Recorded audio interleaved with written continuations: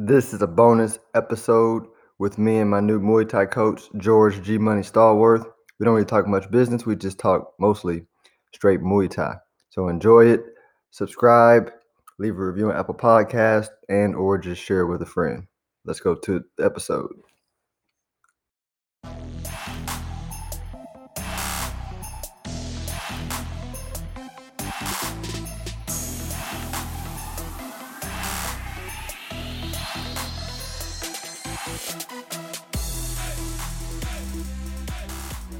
Figure out what's a good time. Typically, when we do interviews, they're on Fridays as well. Normally about this time or maybe a little earlier. Ryan Smith, he's basically our computer guru guy. So I try to have him available or work around his schedule for it. But I would love to have you on ours as well.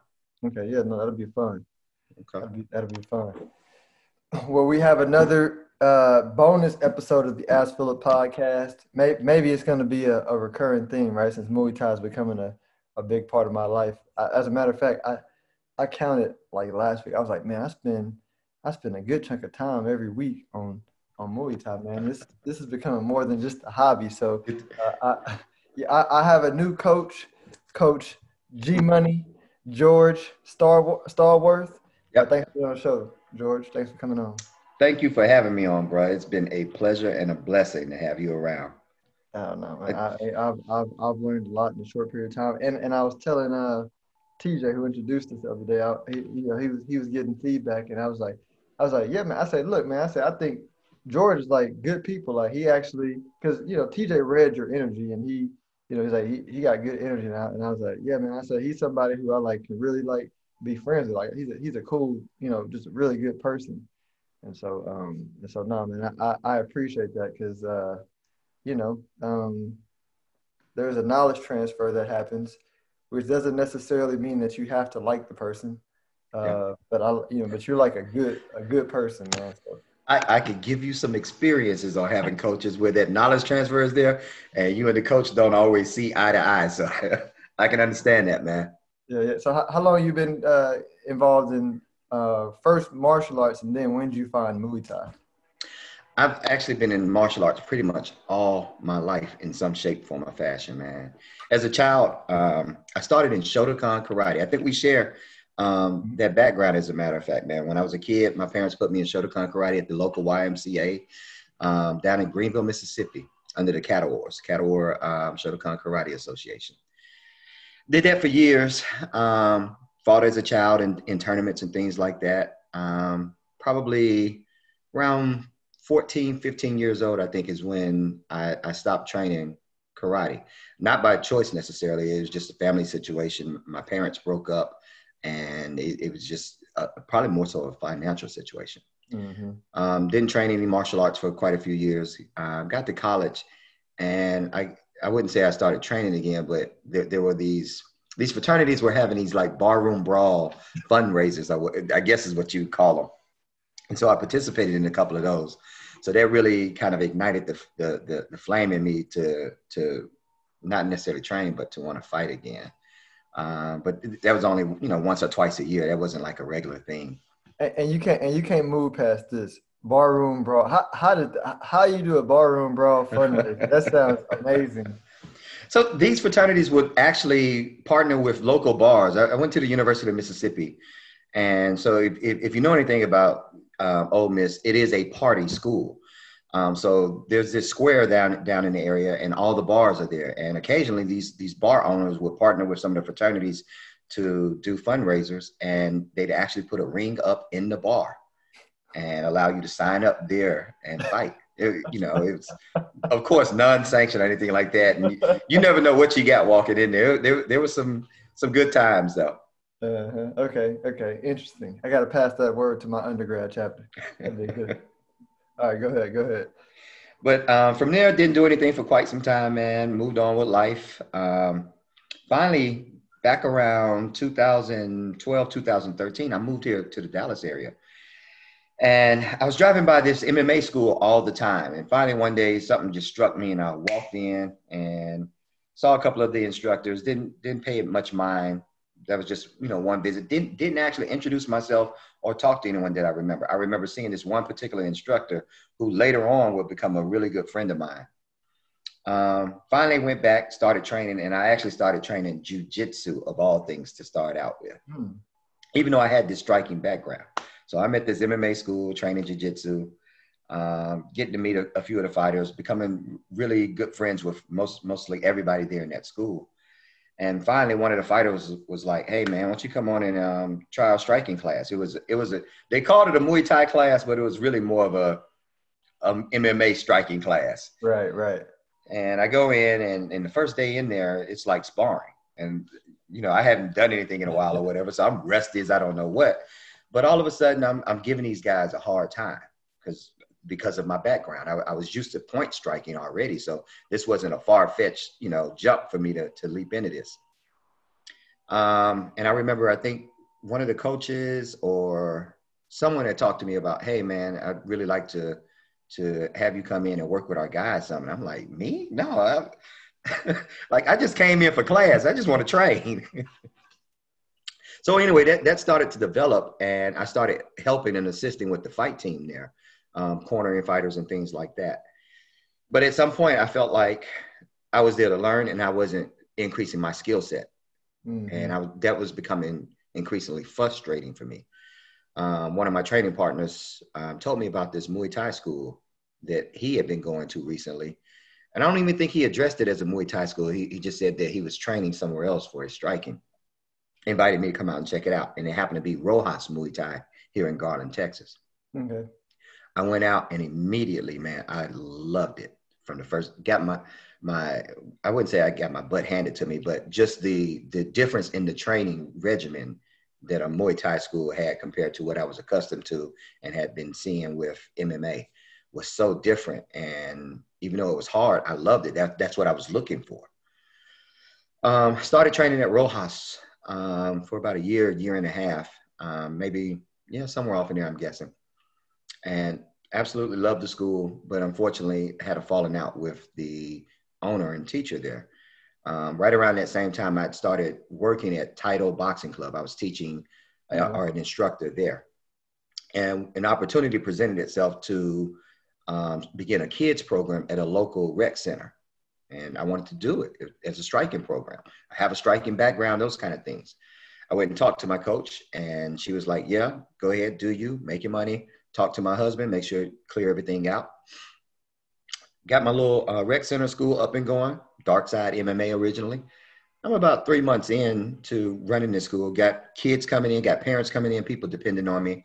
But I'm going to Muay Thai training, and I'm noticing all of a sudden my coach is not dealing with me in the same manner. I'm not getting any pad work from my coach. The conversation is short, sweet, and just nothing over. And so finally one day I sat down and I had a conversation with her. I was like, "Hey, what's up? Why am I feeling like this? What's going on between us?" And she didn't cut any angles with me. She said, "George, you're not one of my fighters and you're teaching." She's like, she didn't like it. Is what it boiled down to. She felt like I shouldn't be teaching or coaching yet.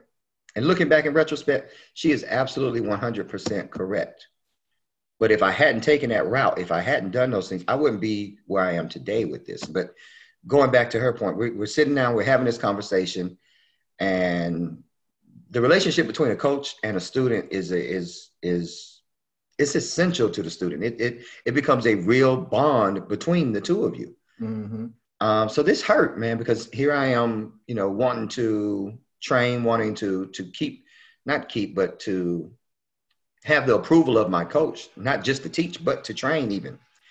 And we're at odds, and I don't know how to fix this, And so I asked her, "Hey, what can I do to make this better? What can I do to make this right? I'm willing to do whatever, And she was like, "I can't really tell you what to do." And I think my next question was something like, "Hey, am I welcome here?" And for me, that was a pretty pointed, straight yes or no question. And the response I got was something like, "You can always train here," or something like that. So to me, there's an unspoken language, just in fighting in general. There's unspoken words that take place. There's an understanding. So at that point, it wasn't that I wasn't comfortable there, but I realized I probably wasn't wanted there. Right. And that really hurt. So I left. And for a while, I didn't get to train Muay Thai. I wasn't training anywhere specifically. But at the time, I was still teaching. I was still working at Title, teaching there, and working with my kids over at the rec center. Fast forward probably maybe a year, not even that long, maybe.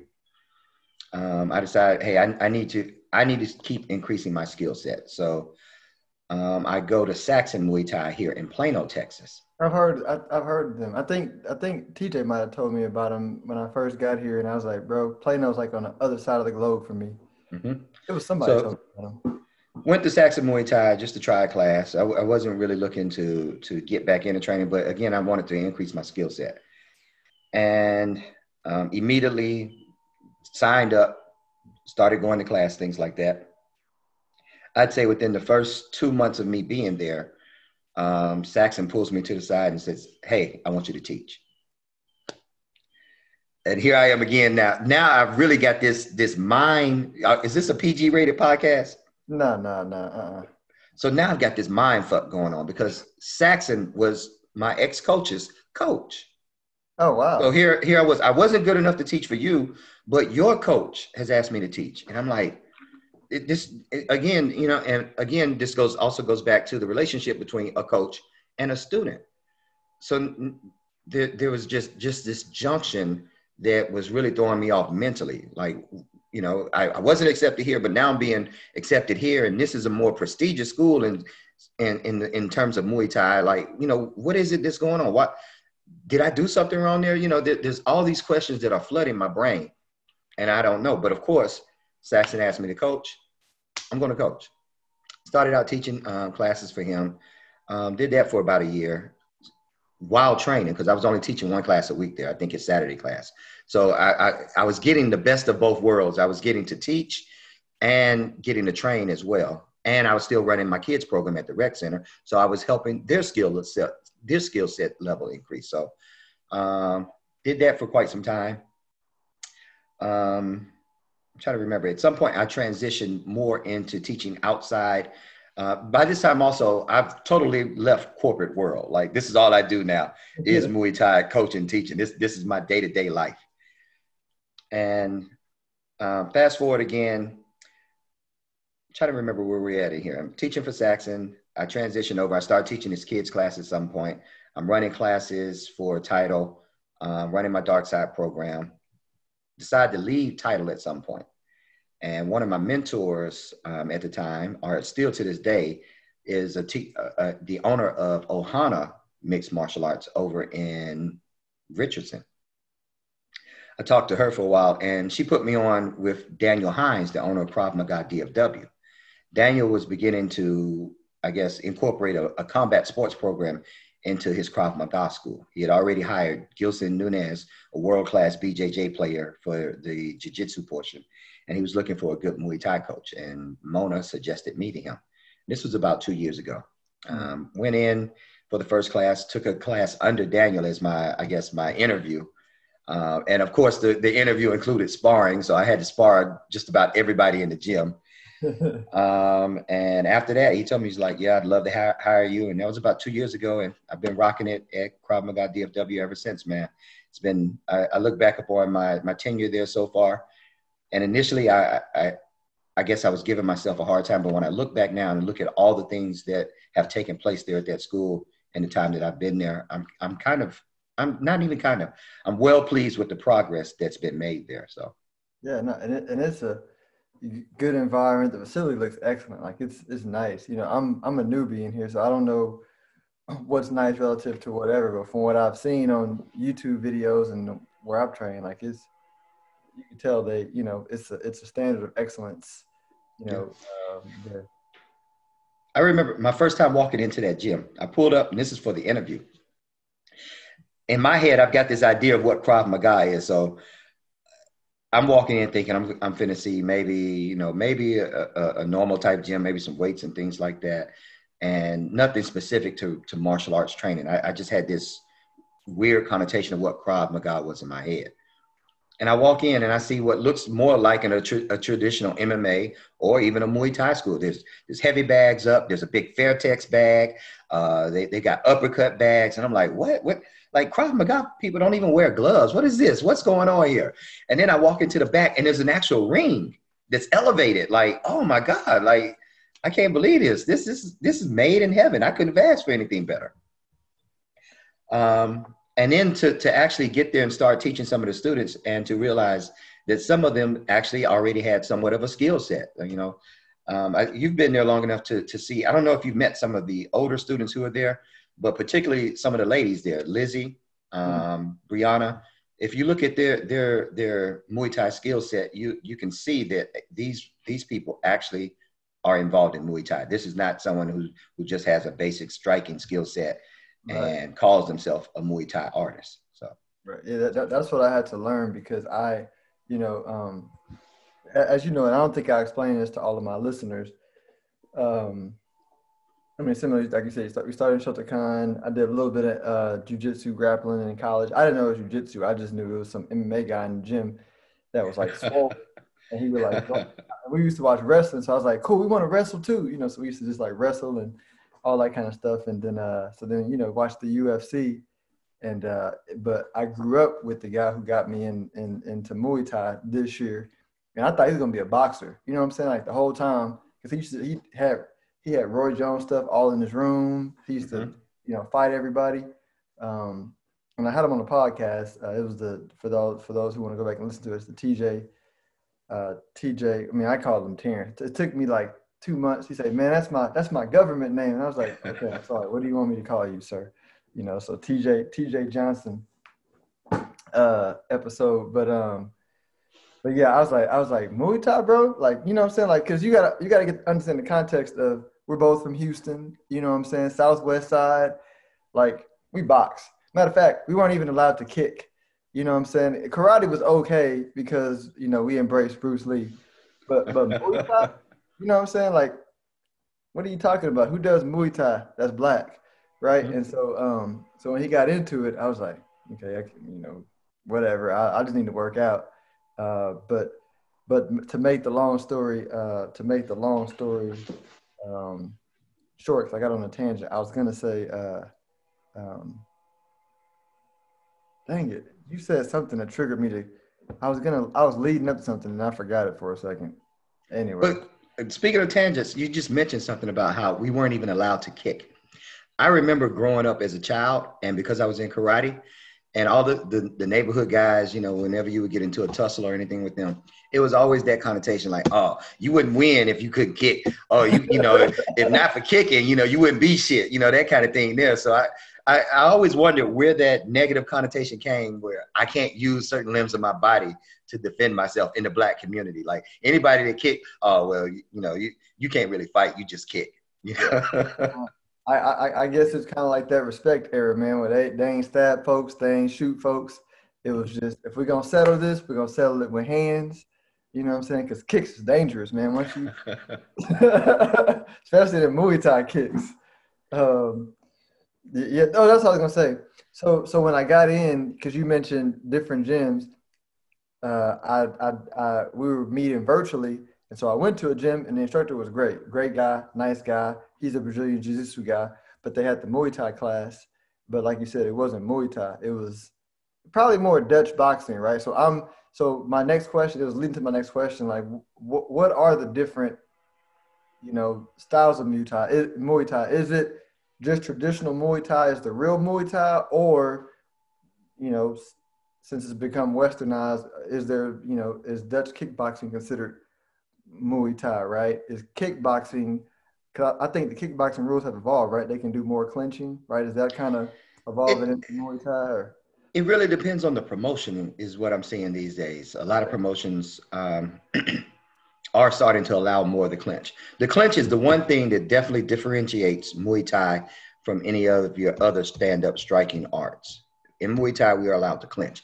And if you just want to basically break down what the clinch is, it's stand-up wrestling to some degree. I'm able to move and manipulate your body with my gloves on, and I can off-balance you enough to either toss you, dump you, sweep you, trip you, and or strike you as a result of my interplay with the clinch whip you. You don't get that in a lot of other stand-up striking sports. Maybe some, I think sambo wrestling or something like that. I could be wrong. Don't quote me on that. But you really don't see that in a lot of your other martial arts, stand-up martial arts.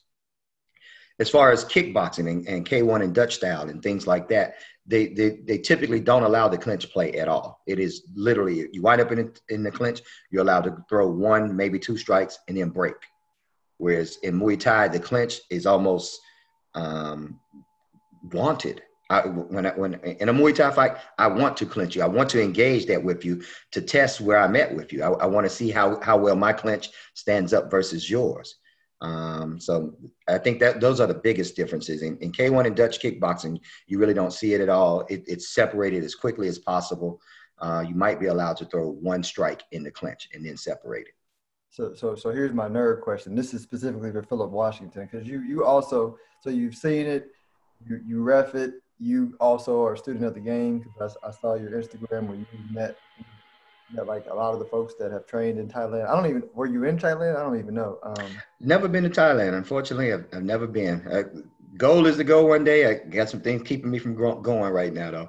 Yep, but you see the difference. So, and I feel like if you're doing Muay Thai and Western, right? Do you see a lot of clinching done by Westerners when you're reffing these matches? I didn't at the Fury event that I went to, and I was like, clinching is the secret weapon, right? I mean, am I right on that? Or you're absolutely right, and that's why we're focusing on it in this camp.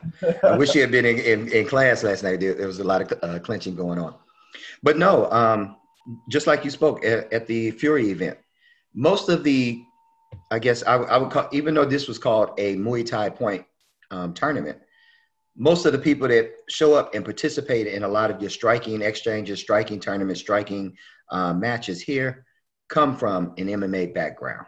Okay. And as a result, they don't particularly train the clinch, at least not traditional clinch in the sense of Muay Thai. They may train more of an MMA style clinch where, hey, I'm grabbing you and I'm trying to put you up against a cage or somewhere so that I can strike to get you to the ground. And that's a big difference. In Muay Thai, no, I'm clinching you to hang on and to devastate you while in the clinch. I have no intentions other than maybe sweeping you of even worrying about the ground. My goal is to basically make you quit or shut down in the clinch. I want to overwhelm you so much that you're defeated mentally and basically break and give up. No, I love that, man. That's why I love the clinch. You answered some of these questions, but I'm gonna pick through some of the ones that we didn't cover. But what are some of like the important principles or philosophies you use when you're training and teaching Muay Thai? You hear me say this a lot about being balanced, about being upright, about and not just looking good, but being technical. And I try to, I guess, put forth those philosophies in my life, as well as training, as well as coaching, as well as my own training. I want my Muay Thai to be balanced. I want my Muay Thai to be upright. I want to stand up tall. I want to present this image of a great Muay Thai fighter who works through these principles. And a lot of my hobbies also include the same thing, weird enough to say. One of my hobbies is the steel mace. And the mace is all about lines, being linear, being upright, having good balance, being in proper position. Those are the same tenets that I try to teach in Muay Thai. Those are the same tenets that I try to evoke in my life. So it's weird how all those line up together. I actually recently started doing yoga. Very similar principles as well. Being upright, being balanced, being poised, maintaining a position, being able to hold, not just to obtain a position, but hold it, in essence, dominate it, much like in the clinch. Being able to off-balance other people as a result and capitalize as a result of that. Being able to sweep, trip, dump, or just off-balance someone. So those are a lot of the philosophies in life that I try to evoke as a coach, as a fighter myself, and just principles I like to incorporate or find in my life. Yeah, yoga is difficult. I try a few times a year, and I'm a master at 1 year. I can only do one hard thing at a time. And you kind of, I'm gonna come back to this one, but I'm gonna go to this next one. I might come back to that one. So what do you see top performers do that underachievers don't? And let me give some context, right? So like in the investing world, right? It's it's okay, pre the 30,000 hours I put in to be an expert, right? Because I put in more than 10,000 hours. But pre 30,000 hours, I had an idea of what a successful investor would do, right? Mm-hmm. Um, Now 30,000 hours in, I realized, oh, it's super simple. It's not difficult, right? It's first decide, do you want to be the professional investor, which is a different track, right? Or do you want to just make a lot of money in investing, but not spend 40 hours a week on it, right? First choose paths, right? And most people are saying, I don't want to be a professional like in Muay Thai. They're saying, I don't want to be Rod Tang. You know what I'm saying? Because hey, I can't. He started at 9 years old. You know what I'm saying? Yeah. But I just want to be good. As this being my hobby. And that is relatively simple. And investing a simple, super simple formula that some people overlook. And when I tell them, they're like, "Oh no, it's not that easy." I'm like, "No, it's that easy." So in this context, like, um, uh, top performers that are not Rod Tang. And maybe you could take what Rod Tang does, maybe it's the same, but in that context, what do the top performers do that everybody else miss? You already touched the point. It's the consistency, showing up when others won't show up, showing up when you don't want to show up, showing up when you're sick, when you're not feeling it, when you're having a bad day, because those are the days you actually get better, I believe. Hmm. So number one, the thing that top performers do that underachievers don't is that consistency and just being there, showing up. You're able to obtain so much knowledge just being in that atmosphere, much less the actual training itself. As a coach, that's one of the things I think. I'm a much better coach than I will ever be a fighter. I'm 47 years old now. My fighting days, for the most part, are done. I've only had 4 fights, but because over the last 7, 8 years that I've been teaching, that consistency of showing up every day to teach has made me a better coach. It's made my Muay Thai better as a result. It's done things in my life that I didn't quite understand as I was going through it. Vice versa, I see it in beginner students. Those students who show up consistently can be brand new, and their skill set will increase so much quicker than the guy who shows up once a week and haphazardly throws. He's not invested in it mentally or anything like that. Whereas I've got somebody who their athleticism isn't the greatest at all. They got 2 left feet. But if that person shows up every day, they're going to get better, hands down, no way around it. Okay. And I think you see it in some of the newer. If you paid attention to some of the people in our classes here at Krav Maga DFW, most of that class is entirely new. Has been training anywhere from 2 to 3 months, and those that are showing up more consistently are increasing their skill set. Those who aren't, you see it in the sparring classes. Those guys who come to sparring but don't show up to class. Mhm. And then a girl shows up and all of a sudden she's two-piecing one of our big boys or something. It's like they started at the same time. Why did one person get better and the other one didn't? So Yeah. Yeah. that's the number one thing I could say that your top achievers have is that consistency of showing up and putting in the work. The number two thing I would say is that thirst for knowledge, or that inquisitiveness that makes people want to consistently, hey, what else can I do? How can I make this better? Where should I be going to next? What can I do outside of here? Having that thirst or that inquisitiveness definitely helps that person increase. So, Okay.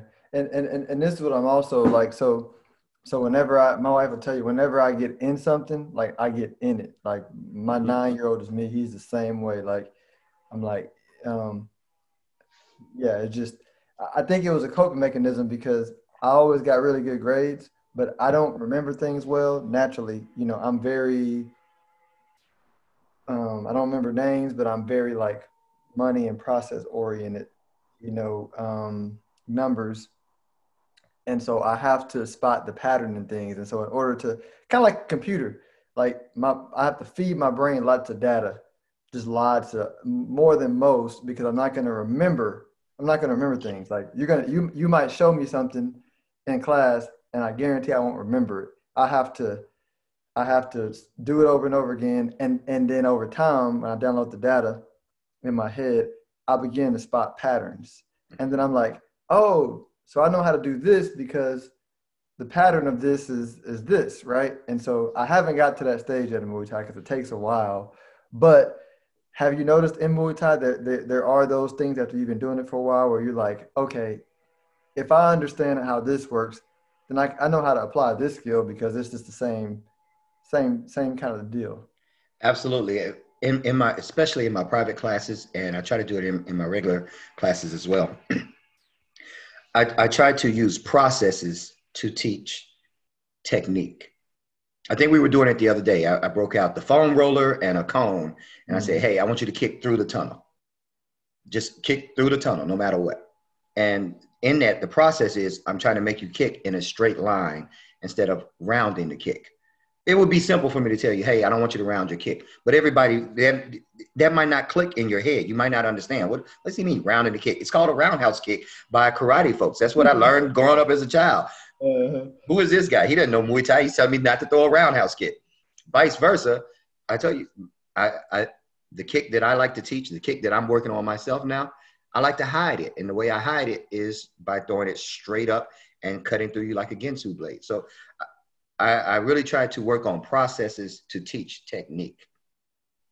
You're going to see it when we start talking about rotating the hip. Some of the ways that I try to teach people to turn the hip over, and some of the techniques I use to reinforce that muscle memory. So that's where I go with that. Instead of just showing you a technique and expecting you to figure out a way to emulate or learn that technique, I try to break it down and give you little bitty baby bites, almost baby food of how to put yourself into the technique mentally, muscular wise, and any other way that needs to, so that you understand the points behind the technique, not just what you saw someone do. Yeah, no, I like that. And I will have to say, I'm not just saying it because you're on the podcast. One of the reasons why I'm having you on the podcast is you are a good teacher, right? I always say it's actually a rarity for like Kobe Bryant to become Bill Belichick, right? As a matter of fact, the best coach is Bill Belichick, Nick Saban, Popovich, right? I mean, they were players, but they weren't they weren't that good. I don't think any of them went to the Hall of Fame for football or first team, whatever. So I almost think like it's harder for a top performer to coach or to teach. Yeah, it's kind of like me in the wealth management business. I've been doing this for 14 years. They put me on a leadership team when I was at another big company. They wanted me to coach other advisors, and I was terrible at it. You know what I'm saying? I was like, I don't know how to motivate you to work, bro. Like, work. You in here crying because you didn't hit your goals because you didn't work. Go work. And they're like, Philip, I don't understand it. I'm like, you got a wife and kids. I got a wife and kids. Go work, right? So, because it's hard with people who are super driven like that and not that Bill Belichick is super driven. I'm just saying, I was a high performing wealth manager. You know what I'm saying? So I couldn't understand how to move somebody who wasn't there to the next level, which I think a great coach can, right? And a great coach can work with the Kobe Bryants, you know what I'm saying, and the Shaqs and all that. But I think it's a skill set that you have, man. You got it. I think one of the things that makes me a better coach is because I'm not the greatest fighter or such a great fighter, or I wouldn't even consider myself necessarily good in terms of ranking. It's that when I go into train and you teach me something new, I suck at it. I literally suck at it. But because I suck at it, I have to learn to break it down into small bites. And that's what allows me to be able to transform it later on and teach it so much better than I was ever able to perform it. My coach now, Saxon, he hates my kick, hates it with a passion. He Really? sees me kick. Yes, absolutely. Hates it. You got a nice kick. I know I have a nice kick, but but it's not his kick. You get what I'm saying? And as a result, though, my kick has gone through an evolution over the years, because when I first started training again, I told you I was at an MMA school. I had a karate kick. It was quick, it was flippy, it was all these things that it shouldn't have been, especially for MMA. But it kept people off of me. It was dangerous because people didn't want to advance as a result of it. But also it was dangerous for me because I'm kicking with my foot. Broken toes, broken foot, damaged foot, things like that. And so I had to evolve that kick. So it changed. Then I started Muay Thai training. My kick sucked again because the kick I had was not an appropriate kick for Muay Thai either. Began to try to learn that kick and couldn't get my hip to turn over. Couldn't get my foot to turn. Didn't know what to do with my hands. My hands were all over the place. I looked like a cheerleader throwing that kick. Finally starting to tighten it down and started to understand that. And again, I tell you, stopped training for a while, was only working at Title. That I had to say was a game changer because there, every day I'm teaching class. Every day I'm having to demonstrate a kick. Every day I'm having to kick multiple times because I taught multiple classes throughout the day. So every day I'm getting in at 1,000+ reps of kicks because I was just doing so much. Didn't have to have an instructor. I'm just doing that kick. And I'm beginning to understand the way my muscles are behaving or not behaving when I kick. And so again, this was the evolution of my kick. It was steady moving forward or backwards in some cases because I got another coach now who's telling me your kick sucks. You kick like a little girl. You kick like some other expletives. And so even now to this day, I really had to learn, especially having a coach such as Saxon, where I spoke about this earlier. We as students, we look for the approval of our instructors. You're not always going to get that, period, point blank, and so at some point you have to realize that, my martial arts progress is my progress. Right. I'm not here to please this person. I'm not here. It's am I happy with where I'm at right now in this part of my game, in this part of my life, in this part of my training? And if I am, then that's good. If I'm not, what can I do to change it to make it better? But I'm sorry, I got off on a tangent, but I think we were going back to. No, I think it's good, and give folks context so they don't think I just insulted you because they're like, oh, you basically said George can't fight. No, George can fight. But what I'm saying is, a lot of folks say, no, I got to be trained by Saenchai or somebody who fought in Thailand for years, and I'm like, I don't know if that makes the best coach always, right? You see it a lot with MMA fighters, man. A lot of the MMA coaches were guys who fought, maybe had 1 or 2 fights, and they weren't the greatest fighters, but they're really good coaches. Mm-hmm. You look at Winklejohns and Greg Jackson's. One of my favorite coaches, Kieran Fitzgibbons. He's one of my mentors. I don't remember hearing about a storied fight history with him, but he's a great coach. He's one of the guys I look up to. Here in the Dallas-Fort Worth area, you see the same thing. You see a lot of decent coaches, great coaches, but they probably didn't have stellar fight careers. Mm-hmm. So it's not uncommon. Yeah. I had to figure out my fit in the Muay Thai world because it's my new love. But you can be great at everything or anything, but not everything, right? So I'm like, had I started at 9, I think I would have been because I do whatever it takes to be the best. I'm like, I'm 36 starting. What do I want to be good at, right? I want to progress in my skills, but I don't want to be a professional. I just want to be a good hobbyist, right? Yeah. I'm like, and I don't know if I have the time to coach folks. I was like, maybe as Muay Thai becomes a big business in America, I can get in on the business side. It's interesting you brought that up, Muay Thai in America and the state of Muay Thai, because that was one of the things I kind of wanted to touch on today. And you having worked with TJ and seen things from some different areas as well. What's your take on Muay Thai, not just here in America? Let's talk locally here in Texas. I don't know how familiar you are or aren't with a lot of the Muay Thai community here, but what has been your take on Muay Thai here in Texas? Yeah, my take is limited from limited experience in talking to TJ and guys at my old gym who's done it. But I feel like Texas is, like you said, MMA, a lot of MMA folks, right? A lot of MMA folks, like nobody knows who Petch Boone Chu is. Nobody knows who Rodtang is. Nobody knows who Sagat is. You know what I'm saying? Like, they were like me 5 months ago. But most of them don't even know about Muay Thai, right? They think Anderson Silva is Muay Thai. Yeah.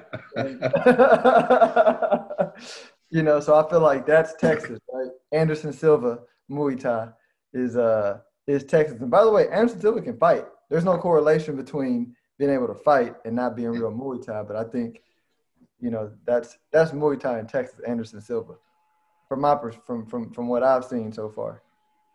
It's interesting, man. The Texas Muay Thai community, when you really break it down, it's a lot larger than people think. But because, like you said, Muay Thai is not a mainstream household thing that we hear about, such as the UFC every weekend, or your Muay Thai fighters aren't, your most iconic profiles on TV. We don't get that feeling here in Texas. And on top of that, there's just not a lot of Muay Thai fights in Texas, period. I think there's one promotion here in Texas that actually puts on Muay Thai fights. It's XKO. All the other promotions that actually do Muay Thai in Texas are either, non-sanctioned fights or more smokers, or they call it kickboxing. So I think that's one of the things that's really, stunted the progress and the growth of Muay Thai here in Texas, especially considering we have such a large Muay Thai community. Just here in the DFW area, think about this. We've got Rojas Muay Thai. We've got Saxon Muay Thai. Those are two of the most prolific Muay Thai schools in all of Texas. Saxon, 7-time world champion from Thailand. I mean, and he's been here 20 plus years. Oh, wow. Rojas Muay Thai is some of the most technical Muay Thai you'll see, man. They're a really good school. They're really good teachers. It is what it is. Outside of that, Saxon's had so many students who come out and have started their own schools. Ohana. Mona, the owner at Mohana, she's the owner at Ohana. I'm mixing up all the names now. Mona, the owner at Ohana, is one of my mentors. Great Muay Thai over there as well. But a lot of people just don't know that. Chase Green, I think the school he has is called Fit and Fight. Another Saxon student, started his own school. Great Muay Thai. Siam Star up here in Allen, another Muay Thai school. But no one knows these places are there. You get what I'm saying? It's like there's just no notoriety as a result. But the Muay Thai community here is, I'd have to say, pretty large considering the circumstances. And it's mind-blowing why we don't see more official Muay Thai fights here in Texas, because we should. I look, a lot of the Texas Muay Thai community is having to go to Oklahoma in order to fight. Oklahoma is not known for Muay Thai. Name a Muay Thai school out of Oklahoma. Yeah. Can't name anything out of Oklahoma. But I don't get it. A lot of people try to blame it on Muay Thai not being as exciting as MMA. But if you listen to MMA purists, you know what they love in MMA? The stand-up. They want to see the bang. Well, why don't you watch Muay Thai? Well, I think that's why one is having so much success. But I mean, what do you think? I think it's just the promoter. I think Dana White is a hell of a promoter. You know what I'm saying? I think. Oh, absolutely, absolutely. He just monopolized. I mean, Muay Thai needs a Dana White, because who's the guy that owns Evolve that's doing it with one? One is doing it in Europe and Netherlands and Singapore and all that. So I was telling you about, there's a promotion here in Texas, XKO, and they're doing both. They're doing MMA fights as well as Muay Thai fights. And I think that's been interesting, and I'm really interested to see how they're going to evolve that, especially once, I guess, some of the restrictions lift up because of COVID. I think that's been another thing that's really hampered the ability to progress Muay Thai here in Texas. Here recently, you fought on a promotion, Fury Kickboxing Point Muay Thai tournament, and I think that's another thing that's going on. There's such this negative connotation towards not only Muay Thai but smokers, exhibitions, anything outside of a commission sanctioned fight. And Muay Thai and the commission, for whatever reason, I don't know why, the two just aren't jiving very well right now. A lot of people say, oh, the reason why is because people keep putting on these smokers. Well, vice versa. It's hard to make money for as a promoter in Muay Thai. People aren't showing up for Muay Thai events. People aren't as interested in Muay Thai, but MMA for some reason they are.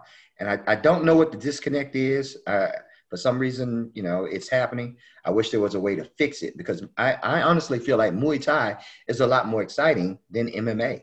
Mm-hmm. Yeah, I agree, and I 100% believe that it will. But just here's my thesis for business in general, and I might be right, I might be wrong.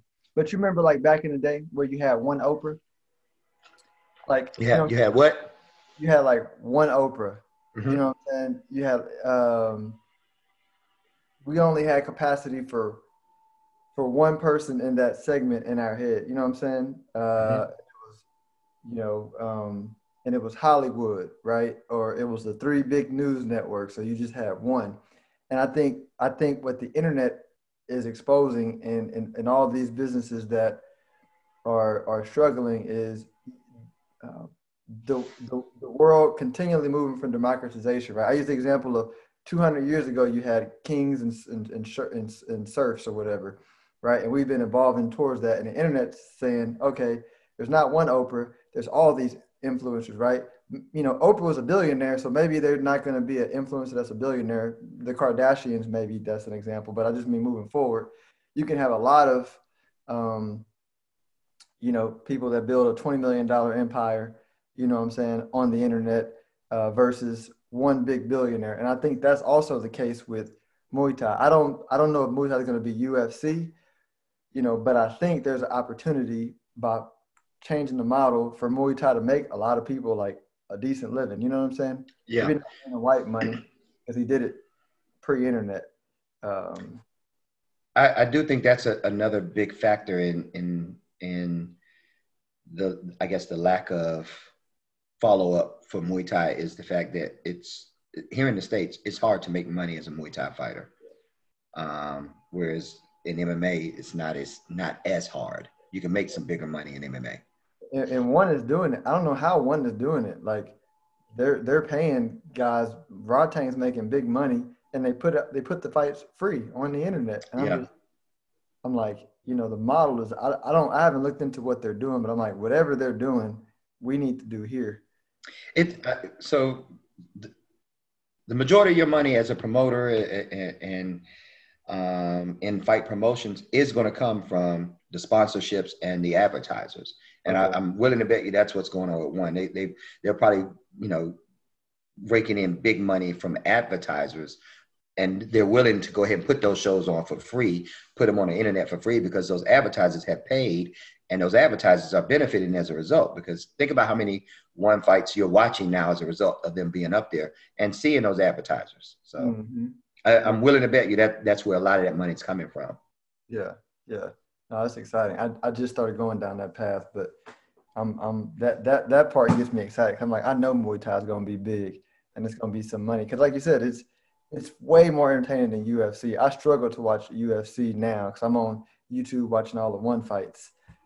I'll watch a UFC fight if it's a big one like Khabib and Gaethje. I'm not watching Anderson Silva get beat up by Uriah Hall. Old school Anderson would have whooped Uriah, man. So are you going to watch that fight tonight or no? No, man, I ain't watching that fight. I'm not. Oh, bro, come on. I'll watch the clips on Instagram tomorrow of him KOing Anderson Silva in the third round. Or something like Anderson can surprise you, man. You know that. He can, man, but he just need to stop. I'm like, come on. He just destroyed his legacy. That's interesting you say that. I feel like you to some degree you're right. I also agree with him for the reason he decided to continue fighting, man. He felt like not that he could have been competitive, but he loves fighting. And that's why he's continuing it. And I get that. I feel like that very often myself, man. One of the big reasons I'm not taking any fights at my age right now isn't because I don't want to fight, man. My girlfriend is hard on me. She's like, if you even enter another fight camp, I'm leaving you. Don't you ever think about fighting again? Yeah. No. So but you know, even at my age, there's still this fire in me that I want to get out there. I want to go do it. Yeah, you know, I know at this point in my life, it's not the wisest thing. It's not the smartest thing. The likelihood is that I can't be competitive. But in my mind, in my heart, you know, my love and my joy for this, I want to go do it no matter what. Yeah. So Yeah. No, I feel it, man. That's why I had to. That's why I had to give myself a max because I'm too competitive now. I gotta be. I need to before January. This is my goal, Coach. I think I want January to be like probably my last fight, and the fact that I'm saying probably scares me. But what I'm saying is I need to I need to find something to look forward to beyond that. That still drives me to get better, you know, but that doesn't depend on me trying to test my mettle in the ring, you know. it, it's the dilemma that a lot of fighters go through, man. It's like for me to train at the level that I know I can train at, I have to have a goal, such as a fight. If there's no fight at the end of this, what am I doing this for? Why do I want to put myself through this pain, through these trials and tribulations and all this hard work when I'm not going to get, you know, that joy at the end of it with my hand being raised or something? You get what I'm saying? Uh-huh. A lot of fighters go through that, man. You see it all the time. You see these coaches or these fighters who've had these stories, careers, and then once they start to slow down, they gain weight, they get big. Patting on my belly now, and that's why it's like you know, without that raising my hand at the end, I don't have the same gusto to want to do it. You get what I'm saying? That feeling is like a drug, very much so. And once you taste that, if you know you're not going to get that, you don't want to go through the work to get. Yep. Okay, we got to figure out something because yeah, my wife is like a girlfriend. She's like, wait, I've been doing training camp for like what we've been doing 2 weeks, and I told her I was like, yeah, I'm doing I'm fighting in January, and she said, wait, what? I was like, I thought you knew. I told you I was in training camp. That's what a training camp is, preparation for a fight. She's like, just stop. We're going to have to talk off air about some of the benefits of being in training camp that your wife will be happy about. Well, we definitely would do that. Well, but no, we got to do this again because I had a lot of questions that I didn't get to, but I definitely want to hit the last one. But I don't want to hold you too long. Combat Sports Podcast is like my favorite podcast about UFC.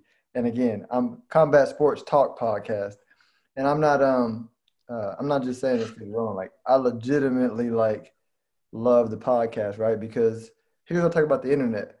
Since you can't just have one, there's people who might like these personalities, people who might like these personalities. Y'all's personalities, like I get the jokes, you know what I'm saying? I get the references.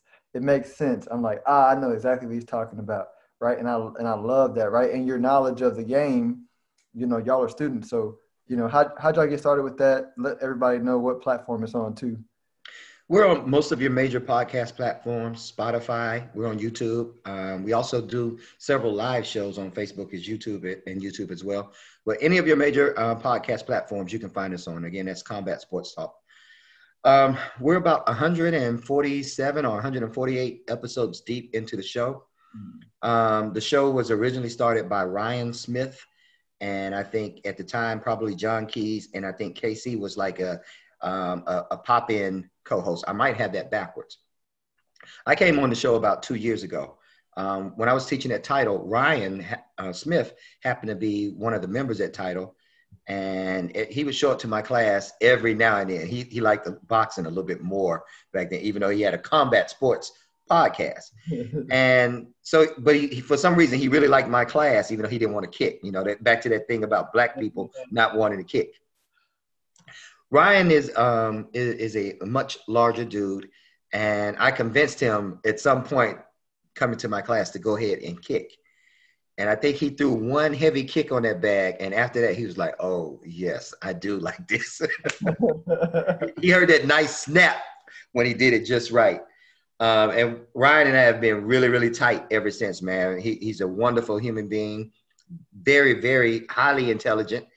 And he's been a joy and a benefit in my life, man. I can't speak enough and highly of that brother. But he is the founder I guess you would say, CEO of Combat Sports Talk, and has consistently sought to improve the podcast to the platform that it's on now, what you see now. He's gone through those stages of having a startup and building it and improving, receiving feedback and things like that. If you look at some of the processes we've gone through, 2 years ago we weren't doing video. I think it was all audio. Then around the time when I came in, we started doing live shows at a venue here in Plano, Texas, at Austin Avenue. So all of the pay-per-view events, we would meet up as a group, or not we, Ryan and I for the most part, and we started doing live shows there in the bar, which became rather interesting because you can imagine having a bunch of people around you drinking alcohol, right, and they see this on-air light and they walk up and interrupt whatever you got going on. But for the most part, it worked out really, really well. So we were doing live shows at Austin Avenue, and the show began growing and getting better. And we were doing our weekly show, typically is done on Monday nights. I think we go live about 10:30 p.m. On Facebook and YouTube. And then the actual broadcast is put on our other platforms early Tuesday morning. The live shows were becoming a big hit. We started having guests on and started doing interviews here recently. I recently just interviewed Derwin Lamb out of Lamb Striking here in the Dallas area. We got several interviews on coming up here soon. TJ's going to be one of those. You're going to be one of those. Coach Will from Fury Kickboxing is also on set to interview. I actually also want to interview Daniel, the owner of Krav Maga DFW. But like I said, the evolution of the podcast over the past few years has really taken off. I would say over the last 2.5 years, not because of me by no means. It's Ryan really pushing to make that podcast better. It goes back to what we were talking about earlier. Like, what do the overachievers, or what do the top performers do that the underachievers don't? And with Ryan, that is it. He consistently lays down the format, builds this program, lays out an outline, and he's just really good at it, man. I'd really love for you to meet that bro one day. I think the two of you would jive really, really well. Very, very smart, very intellectual brother, and he's got his stuff together, man. He's one of those people I'm glad he's in my life. I look at him and I see so much room for improvement in myself as a result of being affiliated with him. Yeah, no, that's a dope perspective, man. My last podcast episode, I talked about jealousy, and I talked about just raw emotion. I was like, listen, you can't, you're gonna feel fear, right? And if you're honest with yourself, you're gonna feel jealousy. I was like, but it's how you think about it. I say, so I love to have people around me that make me jealous, because if you context it right, it's like, oh man, we all got, if you got a group of folks, you need to have people who are better in different areas than you are, right? Because when you feel that jealousy, don't sit on it, catch it, don't judge yourself, right? And say, oh, I'm happy for that brother, and I'm glad that they're in my life, like you said, so that I can try to get better, right? I think a lot of people feel that, and they're like, dang, man, they feel that jealousy, and they go, I want to take that from him, I want to push that person down, so I can. They don't know how to twist that around to make themselves better. Yeah, absolutely, man. Yeah. And like I said, Ryan's one of those guys. He wants to make you better, man. He's done some things for me that I can't help but think to myself, like, he genuinely wants me to get better, to do better. Just in talking to me about my branding, talking to me about business things, and just trying to help me and assist me in those formats, man. He's really been a go-to guy for me. Some of the other hosts on the podcast, John Keys, we call him our resident historian. Although actually, I think I'm probably older than John. So what? So he's a funny guy, right? The one that's the jokester. Yeah, he is, man. He's our resident historian, our resident conspiracy theorist, and a few other things as well. But yeah, John's got some jokes, man. He's very good character. Former military guy.